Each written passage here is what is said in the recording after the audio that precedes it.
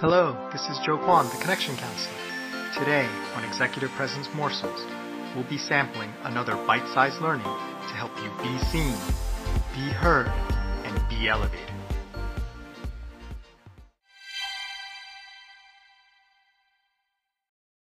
Welcome to Executive Presence Morsels, episode 230. So we're wrapping up interview or interviewer week. I guess it's interviewer. In any case, you're the interviewer, you're giving interviews, and we're talking about how to do that in a more impactful way to really serve your audience. And today we're going to talk about the fact that you and the person you're interviewing, you're partners, but you're not twins. And I've alluded to this a little bit on former episodes, but I really wanted to drive this point home in the final interviewer. So, in the final episode today on being an interviewer. So what would you say the number one sin of an interviewer is? Right? And there's lots of things that an interviewer might do that aren't considered great, right? They could ask rude questions. They could allow too much silence.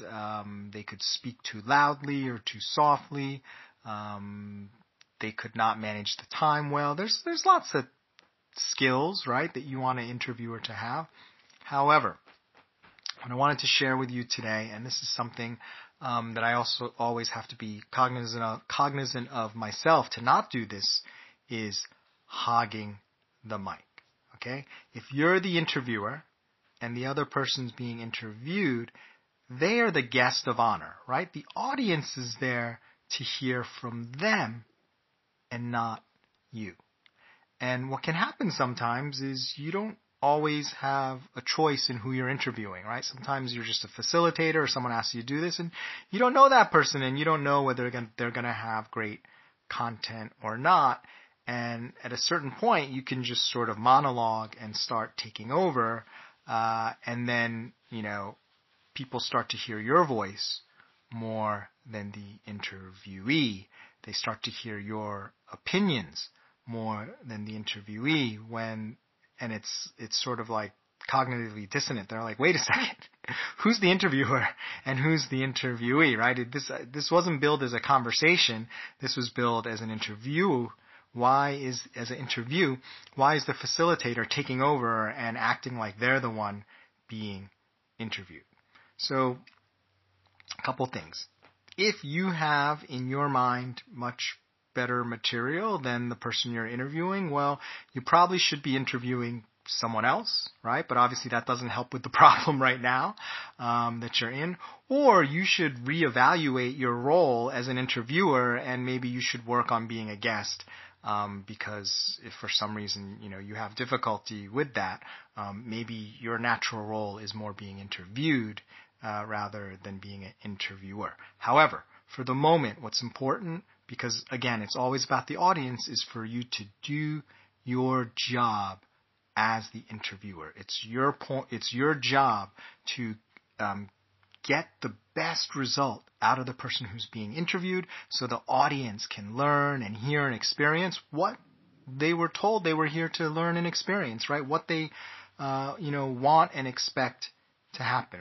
And one quick side note on this is sometimes you may have overlapping expertise or may even disagree with some of the things that the person you're interviewing has to say on a topic that, you have subject matter expertise as well. It's not shocking that they might ask someone who knows about physics to interview a famous physicist or, social media to interview someone who is really good at social media. However, one thing to consider and think about is if you think about what you're sharing as a flashlight, right? And then what they're sharing as a flashlight, right? When you shine too brightly, right? When you hog the mic and you are just saying, me, this is what I know, this is what I think, you can't see as clearly what the other person has to share. And neither can the audience because you're shining too brightly and you're just taking up all the air and the bandwidth and the sound waves, right?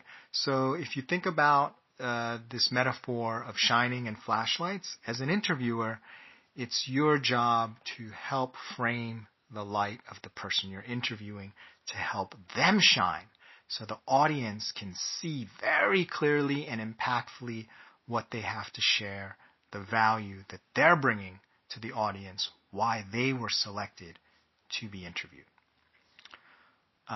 So what I'd love for you to do today is the next time you're in a conversation with someone, for a little bit, and I'd say like in the beginning and for however long is appropriate, give them a chance to shine, right? Just ask them some questions, and instead of jumping as soon as they're done saying, well, when this happened to me, right? Let them shine, continue to be curious, ask them follow-up questions, really explore that, and just treat them as the person being interviewed and get some practice in letting someone else shine, even if in this instance, you're not interviewing the person formally, but it'll give you a good sense and a feel for the difference between having a one-on-one conversation where it's a conversation of equals versus where you're an interviewer and you're supposed to be interviewing the person. Well, thanks for listening to Executive Presence Morsels. My name is Joe Kwan, the Connection Counselor. Remember, it's not what you say, do, or wear. It's how you make people feel that generates executive presence. Nothing else matters.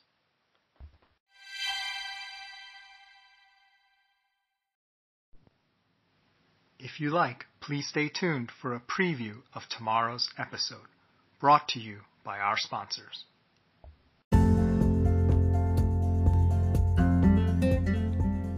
Have you ever shared a great idea only to be ignored or have someone else take the credit? Why do some people consistently seem to advance faster?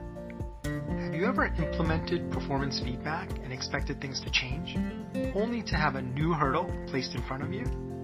I'm Joe Kwan, the Connection Counselor. After years of coaching clients and while writing my book, Unlock Your Executive Presence, I discovered executive presence is the key to unlocking your career. But what is it? How do you get it? And can it be taught? In my online course, Executive Presence and the Diversity Dilemma, we explore how executive presence works. You may be surprised to learn, as was I, that it has nothing to do with what you say, do, or wear. Most courses fail because they only teach you how to copy executive presence. We'll start off by revealing how it actually works, which is based on how you make people feel. Next, we'll explore the 6 degrees of executive presence, which will help you generate it on demand. Finally, we'll cover how to make your authenticity an asset, the power of introverts, and generating executive presence in virtual meetings. If you are a high potential professional with the skills to advance, but who is struggling to get the right attention, then this course is for you. The first module is free, so join us today on udemy.com so you can be seen, be heard, and be elevated.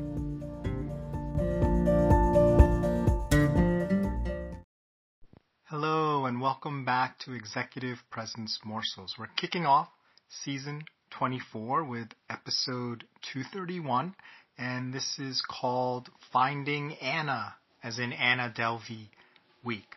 So recently saw this show on Netflix, was highly entertaining. There's an actress, Julia Garner, who plays Anna Delvey, the fake socialite. I think this was the fake German socialite that actually went to jail for a lot of fraud in New York and basically fooled a lot of people into feeling that she was some sort of amazing heiress and very rich, where it was really more of a scam or a con. And she's played by Julia Garner. You may have seen her in The Americans or Ozark with Jason Bateman and Laura Linney.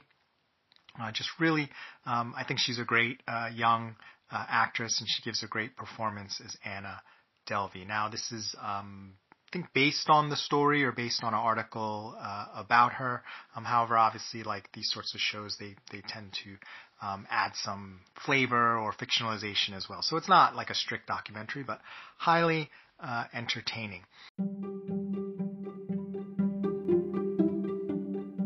Thanks for listening. Can't wait to be with you again. Join us next time for another tasty executive presence morsel.